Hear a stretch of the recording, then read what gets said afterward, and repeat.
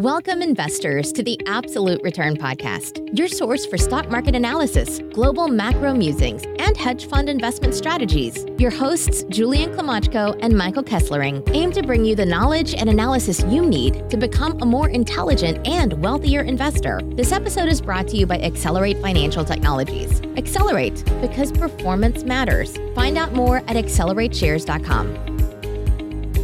Hey, what's up, everybody? Welcome to the show. I'm your host, Julian Klimachko, and I'm joined by my co-host, Mike Kesslering. And on today's podcast, we welcome the team from Andretti Acquisition, Michael Andretti, Bill Sandbrook, and Matt Brown. Andretti Acquisition is a special purpose acquisition company focused on the automotive industry.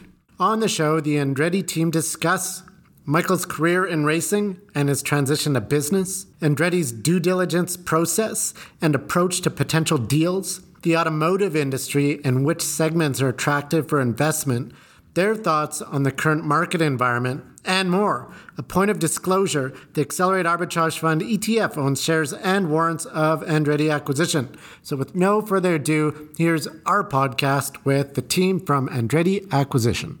All right, I'm welcoming the Andretti Acquisition team to the podcast today. How are you doing, guys? Nice seeing you. Doing good. Great. Good.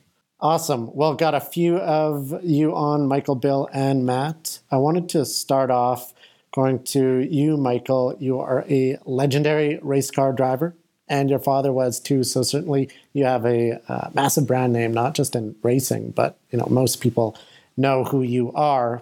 42 race car victories, so significant presence in that area. Do you want to talk about your career in racing and transitioning to now running Andretti Autosport?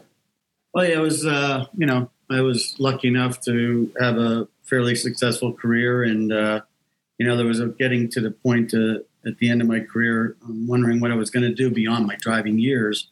And, the opportunity came up to buy the team that I was driving for at that time. And that's what I did because I wanted to stay involved in the sport in some way because I love auto racing. It's been my whole life. And so I was lucky enough to purchase the team. And, it's been quite an interesting journey, from where we started to where we are right now. It's been really exciting. We've been quite successful. I've won a lot of races, over 200 and some races in all the categories that we are in. We've won 5 Indy 500s, which is only second only to Roger Penske, and we've won 4 championships as well in IndyCar. So yeah, it's been a fun ride. So looking forward to things in the future as well. A lot of exciting things we're looking at. Speaking of the future, you've had, I guess this will be your third career transition, obviously super successful first one as a race car driver, and then as an owner of a racing organization, and now launching Andretti Acquisition in the business side of things. What are you looking to accomplish with the special purpose acquisition company that you've launched? Well, the idea came up with this SPAC about a year and a half ago, when things were hot in the SPAC market. And, I figured we had something that was quite different, especially in the sustainability space. We had a brand, but we have a lot of expertise in the space, as well as a lot of contacts in the space. So we felt that we were a little unique to others out there. And so at that point, I needed to find somebody that I could trust and partner up with, and that would really protect our brand, and somebody that really knew the public market. And, Bill was the first guy I called, and Bill thought it was a great idea, and here we are. And Bill, what are your thoughts in launching a SPAC? What were you looking to do with it? Well, I think it's a unique opportunity that with my post-army career in the public markets and my ability to convince CFO from my public company days, Matt Brown, to join me, that if we combined our expertise in public markets and our acquisition experience, I've done over 100 acquisitions. Matt's done a ton of them. Matt's IPO'd companies. We've turned around companies. That if we combined that with Michael and his brand, his family's brand, his and his father's connectivity through the sport, not only within the sport, but through the vast sponsor base that they've developed over 50 years, and then Michael's penchant for really teaming up with new technologies in racing, founding team owner in the E-Series when electric was just starting, a founding team owner in Extreme E, which has a big ESG theme to it, with 50% of the time of a female and 50% time of a male driver racing in ecologically sensitive spaces. I mean, he's got all the right things going at the right time, and the SPAC opportunity brought me and Matt together with the Andretti's, and I thought it was an optimal idea. Now, I don't know if you know, I don't think it came up earlier, but Michael and I were next door neighbors growing up. So I've known him and his family and his dad and his brother and his sister and everybody else for over 50 years. So we've stayed friends for over 50 years and just started business together about 4 or 5 years ago when U.S. Concrete sponsored his son's IndyCar. But this isn't a marriage of convenience. This is a marriage of two families that have known each other for our whole lives. And Bill, living next door, he didn't get you into racing yourself? No, I wanted to go off into the Army. I had other adventures in front of me. Makes sense. But getting back to this racing analogy, Michael, I'm just trying to see the parallels between racing and business, as both can be high-risk, high-reward activities. Are there any other parallels that you bring over from your decades-long racing career into business? And what sort of lessons have you learned in racing that you can apply as you go on this acquisition journey?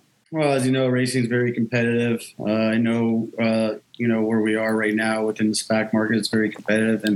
And we have the attitude of we're going to do whatever it takes to win. And that's what we're going to do. We this cannot fail. This has got to be a successful venture. And I have all the confidence in the world that we have a great team, not only of Bill and Matt, but also our board of directors. We had a great board of directors with a lot of experience in all different fields that I think are going to be great to lean on as well. So, I think it's about team. I think that you asked one thing is teamwork. Teamwork is a big thing in our sport, and it's about having the right people. And I think, so far we've done a really good job in that side of it. That makes a lot of sense. Now, focusing on the SPAC that you guys recently launched, you are looking at opportunities that can benefit from both the iconic Andretti brand, inside and outside motorsport. So how are you approaching your search to acquisitions? I'll let Matt take that one. Yeah, I'll take that. So if you look out at the pipeline that we have now of acquisitions, we have about 60 companies on our list. And a lot of those actually approached us. And this goes back to when we first filed our S-1 registration statement. We started getting inbounds from various companies just based on their knowledge of the Andretti brand. So that's continued to build. And at this point, since we've gone public, we've actually been talking to the companies. And we're in initial conversations with a lot of companies now. We're also to the point of visiting facilities with others. So we're at the early stages of diligence. And in terms of what we're looking for in the companies, generally we're looking for companies that create a need or fill a need in the market that's not being met by other companies. We're not looking for Me Too stories. So we want a company that has barriers to entry, that brings something new to the market, and most importantly, has a clear path for scale and profitability going forward. Because there have been a lot of companies that have de-SPAC'd over the last year or two that ended up having projections that were too aggressive. Maybe they weren't ready to be public companies. But as a result of that, their valuations have come under pressure since they went public. So that's something that we're looking to avoid as we go through our process here. Another thing that we look for in companies, and this is to validate their ability to scale, is partnerships with established players in the industry or investments by major investors or other strategics within the industry. And then finally, related to the brand itself, we really want the targets to have the ability to be driven and to have their growth driven after the acquisition by the Andretti brand. And what does that mean? It's really three things. One, the Andretti brand is recognized by 75% of Americans. That's probably more Americans than recognize who the vice president of the United States is now. That brings a lot of name recognition to the target company, which can drive growth. In addition to that, it's relationships. The Andretti Autosports organization has over 150 names that are sponsors of that organization. So these are blue chip companies within the mobility industry and beyond. They're actually paying to be associated with the Andretti brand. So those are attributes that they want to associate with them, like performance, winning, family, and things like that. So it's a very well-known brand in the U.S. and internationally, actually. So those are a couple things that the brand brings. And that, obviously, when you have relationships like that, that can facilitate introductions and partnerships with other companies that can lead to sales agreements, vendor agreements, technology agreements, and things like that. All those can drive growth after the de-SPAC. And then finally, it's Michael's involvement in racing. If you think about technologies that end up in passenger cars, a lot of those actually originated in racing. For example, aerodynamics, carbon ceramic brakes, rear view mirrors, things like that. So basically those things trickle down. And Michael's completely immersed into racing, and he's at the forefront of a lot of these technologies. And these things will end up in potentially in the target company's products. So he can make sure that the target company is at the forefront of technology. So those are things that we're looking for. The companies that can benefit from those things are the ones we're looking for. Now, I would say in terms of profile, if you look at companies that have de-SPAC, typically they're startups. And in a perfect world, we would find a business that has revenue and even EBITDA. The reality, though, is that most companies that are looking to engage with a SPAC are startups because they can have they can bring their projections into the process of looking at it with investors. So that's kind of how we're thinking about acquisitions at this point. Oh, and that makes a ton of sense. I mean, a number of the points that you touched on are things that are sometimes criticisms of the SPAC space, is that it's all pre-revenue companies just looking for a way to go public. That's a common criticism. Looking at sponsors, that there's a vast array of sponsors. And I think something that hit home is looking to drive growth after the de-SPAC. One other thing you mentioned kind of in tandem with that would be strategic investments. With that, are you referring to already looking at PIPE investors and things of that nature on the back end, or is that taking a different form? No, that's a very good point. That's something that's actually a lot of our targets are very focused on, because the PIPE market has become a lot more difficult over the last 6 to 9 months, and redemptions have increased a lot in the market as well. So as we think about putting together a PIPE, if you look at our IPO was several times oversubscribed in a tough market. So we had a lot of interest by investors, and we had a number of those indicate that at the appropriate time, they would like to come over the wall and look at a PIPE with us and validate the transaction. So we think we're pretty well positioned there on the financial investor side. And to your point, we also intend to look at Michael's relationships with sponsors and otherwise in the industry to see if we can tap some strategic capital, which might be a longer term, more stable source of capital as well. And then when we look at targets, a lot of those targets have relationships with strategics as well, or maybe even their existing investors that might want to participate in a PIPE. So that's another source of PIPE capital as well. And now a word from our sponsor, Accelerate, one of Canada's most innovative and fastest growing alternative investment solution providers, with a suite of institutional caliber alternative ETFs for investors seeking diversification and long-term performance. The Accelerate One Choice Alternative Portfolio ETF, symbol 1C, ONEC on the TSX, is Canada's first alternatives portfolio solution, providing exposure to 6 alternative asset classes, 10 alternative strategies in one easy-to-use, one choice ETF that charges a management fee of just 0.2%. The Accelerate One Choice Alternative Portfolio ETF trades under the symbol 1C, ONEC on the Toronto Stock Exchange. Find out more at accelerateshares.com. That's great. Michael, you mentioned in a recent Bloomberg interview that you don't believe a SPAC would work very well for owning an F1 team. Do you want to go into some of the rationale for some of our listeners on why maybe the SPAC structure isn't the best way of taking a company public or anything like that for an F1 team? That could be a way of making it go broke. Racing's been known to do that. It's a tough one to do because you're going to go into it and to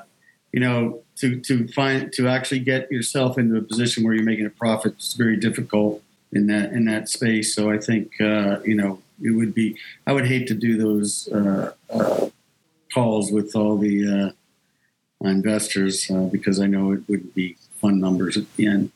So on the flip side of things, looking for something that is very profitable and great to invest in, or at least the prospect of that within the automotive industry, which specific segments do you feel are attractive for investors? Who wants to take that? You want to take that? Sure. I'll take that. So what we're looking at now is really the entire mobility space, and that represents a total addressable market of almost $3 trillion. So that would include everything from the things you associate with SPACs like electrification and autonomy, all the way to the more traditional businesses like aftermarket, service, and retail. And it also includes things like performance and luxury-oriented companies. And those are things that you would really associate with the Andretti brand. So within electrification, it's not only EV manufacturers, but also things like charging networks, battery technologies, and even recycling. Within autonomy and then more broadly software, you have companies that are looking to make trucks autonomous, things like that. You also have companies that are looking at new software and operating systems for vehicles. So those are things we're looking at as well. Regarding LiDAR, that's another area of autonomy. We're not seeing as much of that in the market now. I think that investors have a hard time now differentiating between different LiDAR stories. So that's already a crowded space. And more broadly, there's been a shakeout in disruptive technologies since last spring, really. And as I mentioned earlier, a lot of these companies have just proven that they were too aggressive in their projections. So that's something that we're going to be very diligent about as we look at these companies. Investors are much more wary about that. Right. So would you say you're taking a different approach and not what we saw a lot last year and the year before was, LiDAR technology, EV battery charging, EV manufacturing, and all of those have really gone out of favor, and what we're starting to see the market favor are more so cash flowing businesses. For example, one recently fairly successful de-SPAC in the automotive space was Holley, who we also had on the podcast. That one's done quite well just because, they have EBITDA and free cash flow and, more traditional profitability metrics as opposed to all these startups going public with hypergrowth projections that may have not turned out as expected from investors' standpoint. Right. Yeah, we watched the Holley transaction. That was actually going to market early last year. But in a perfect world, we would find companies that already have revenue and EBITDA. There are some of those out there that we're seeing, but we're also seeing a lot that don't have that. With respect to the ones that don't have that, we're really looking for ones that bring something different to the market and maybe a little bit further along. For example, if it's a new technology, there are certain stages of that technology. Maybe a battery technology company has a battery that's actually ready to commercialize as opposed to more of an idea stage thing or early development. So that, along with partnerships with some established players that bring credibility, are some of the things that we're looking at. But we're not completely discounting the sector of startups because there are just a lot of them out there that are interesting at this point still. And they haven't fallen completely out of favor. The key is going to be the valuation. If you can acquire them at a valuation that leaves upside for investors, then that's really what's important.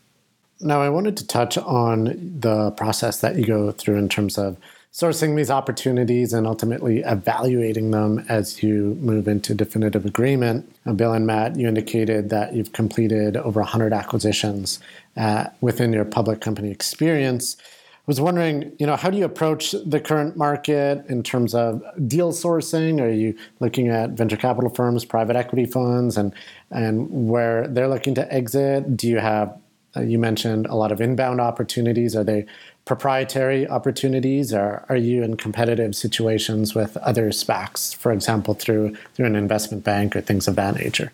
Go ahead, Matt. Yeah, so it's a combination of all of the above, but we try to stay away from the more competitive situations. I would say most of the ideas we have were inbounds, some of them, and the inbounds could be to any of us on the management team, any of the people on the sponsor team or the board, or to our advisors. I mean, we've gotten a lot of ideas come in just through the investor relations line since we've gone public. But we also have been looking at the market, and RBC is our bank. They have a a strong knowledge of the sector. So they have a lot of ideas on things, situations that they're familiar with out there. So they helped us build a list from that. And then our board members have had ideas as well. So it's a combination of all of the above. And as we talk to targets, we get a feel for what kind of situation they're in. Some of them have their advisors setting a timeline for putting in proposals and things like that. Some of them are just more engaging with us only. So I'd say it's a variety of different types of situations like that. Most of them are proprietary, though. It's certainly sorry, go ahead. And I would just add to that a large number, if not the majority, have sought us out because they've seen the same value as our investor base did of what we bring to the table. So touching on the macroeconomic environment, certainly a lot of drama and conflict happening geopolitically, which is affecting the market. Not only that, but highly competitive SPAC environment, over 600 blank check companies out there looking for a business combination. And that has left many SPAC investors fearing that some of them may not come up with a deal and will liquidate empty-handed. What are your thoughts on the current market environment, and how does that affect your process? Yeah, no, I agree with that assessment. With 600 out there, our advantage in that is we're just a little bit over a month old into our process. So, coming into a very choppy market, everybody knowing how many SPACs are out there and still being significantly oversubscribed and having a long runway and the ability to extend it for an additional 6 months, the macro world will change during the next 24 months that we're in existence. But good companies will still be good companies, and disruptive technology is going to continue, and the push towards decarbonization is going to continue. So the macro trends outside of even the geopolitical mess we're in right now, the macro trends toward decarbonization, they are with us. They are firmly embedded, and we're going to take advantage of that. We have a long runway to do it. Another actually advantage of the volatility in the equity markets now is that it makes traditional IPOs less attractive for target companies as opposed to a de-SPAC, because we're already public. We've already gone through that stage of risk, if you will, to access the market. So there's a little less risk from that perspective in a de-SPAC. And we're confident in differentiation from other SPACs. A lot of SPACs are born from private equity companies or hedge funds, basically financial players. We bring a different set of attributes that can drive growth after the de-SPAC. So we consider ourselves a more strategic SPAC. We have the public company experience. We've actually sat in the seat of the public company executives that we're talking to. And we bring the Andretti brand, which is tremendously powerful. And now, a word from our sponsor, Accelerate, one of Canada's most innovative and fastest-growing alternative investment solution providers, with a suite of institutional caliber alternative ETFs for investors seeking diversification and long-term performance. The Accelerate Arbitrage Fund, symbol ARB on the TSX, is the world's first SPAC-focused ETF with a diversified portfolio of SPAC and merger arbitrage opportunities in an easy-to-use, low-cost ETF. The Accelerate Arbitrage Fund ETF trades under the symbol ARB on the Toronto Stock Exchange. Find out more at accelerateshares.com. Yeah, and that's a really good point in times like these where it's a lot more uncertainty and volatility. That's one of the advantages of a SPAC is you have a kind of a set time frame on how long it's going to take you to go public, and more importantly, a set price as opposed to the whims of the market on the particular week that you're IPOing. So that's a huge advantage. Just backing up away from SPACs and into kind of racing and the automotive industry as a whole, Michael, what are some of the interesting growth opportunities, not just for F1, but the sport of racing as a whole? As Drive to Survive on Netflix is really, it seemed like opened up the sport to a whole new audience. Oh, for sure. I think for Formula One, their growth in the last couple of years has been amazing in the U.S. for sure. But I think you asked me the question, what you mean technically, which way is racing going? Both from a technology standpoint and from just the sport as a whole. Okay. Well, technology, I think there's going to be, I think Hydrogen is probably going to start to enter the sport more. And then other alternative fuels, carbon neutral fuels and things like that, I think are going to be part of the future. But as for the sport in general, the health of auto racing worldwide is surprisingly has been quite good, across all sectors of racing. For instance, last weekend we were just at St. Petersburg for the IndyCar race, and it was a record crowd there. So we're expecting to see a lot more of that, this year, not only in IndyCar, but in other parts of the sport. So it's actually a pretty exciting time right now for auto racing. Now, expanding beyond just auto racing, I was wondering how you guys think about the market over the next, say, 10 to 20 years from the perspective of the automotive industry as a whole. You mentioned some themes such as decarbonization, new fuels, electric vehicles. Are there any other macro trends that you're focused on that you think have a high likelihood of success, perhaps within the consumer market? I'd say, Bill, you answer that, or? Yeah, from what we're seeing, you hit some of them. Electrification, battery technology, hydrogen. If you fast forward to 20 years from our conversation today, the things that we think are cutting edge now will be mundane. And there's going to be commercialization of things that we aren't even thinking about at this point. But the macro trend of decarbonization is going to push the entire mobility space. I think as quantum computing gets more and more advanced, you're going to have massive increases in autonomous, at least in different applications that are just scratching the surface right now. But yeah, I think the entire world is in a 30 to 40 year change from fossil fuels into this new decarbonization. And mobility is going to be affected mostly. Not only ground transportation, but aerial transportation, flying, et cetera, et cetera. What I think is really cool is that now consumers have access to pretty much a race car. Speaking of the Tesla Model S Plaid, 0 to 60 in about 2 seconds. Now, Michael, I'm sure that's even faster than a lot of the race cars you drove back in the day. Speaking of which, just a fun question prior to letting you guys go. Each one of you, we can start out with Bill, then go to Matt, then finish with Michael. What's your favorite car? I don't know. That's a better one for Michael. There's a lot of nice products out there for sure. It depends on where, you're talking sports car, you're talking, SUV.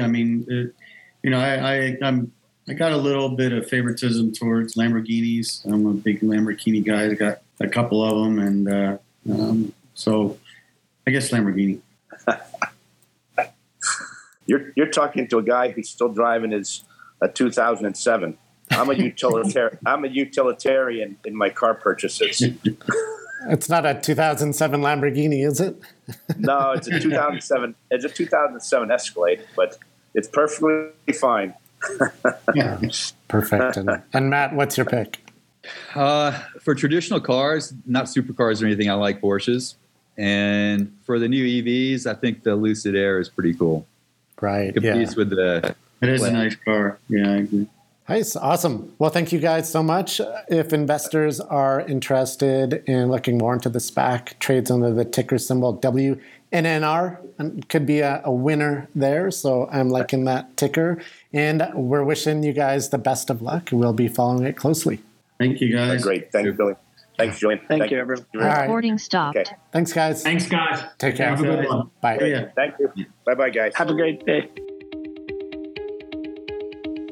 Thanks for tuning in to the Absolute Return Podcast. This episode was brought to you by Accelerate Financial Technologies. Accelerate, because performance matters. Find out more at accelerateshares.com. The views expressed in this podcast are the personal views of the participants and do not reflect the views of Accelerate. No aspect of this podcast constitutes investment, legal, or tax advice. Opinions expressed in this podcast should not be viewed as a recommendation or solicitation of an offer to buy or sell any securities or investment strategies. The information and opinions in this podcast are based on current market conditions and may fluctuate and change in the future. No representation or warranty, expressed or implied, is made on behalf of Accelerate as to the accuracy or completeness of the information contained in this podcast. Accelerate does not accept any liability for any direct, indirect, or consequential loss or damage suffered by any person as a result of relying on all or any part of this podcast, and any liability is expressly disclaimed.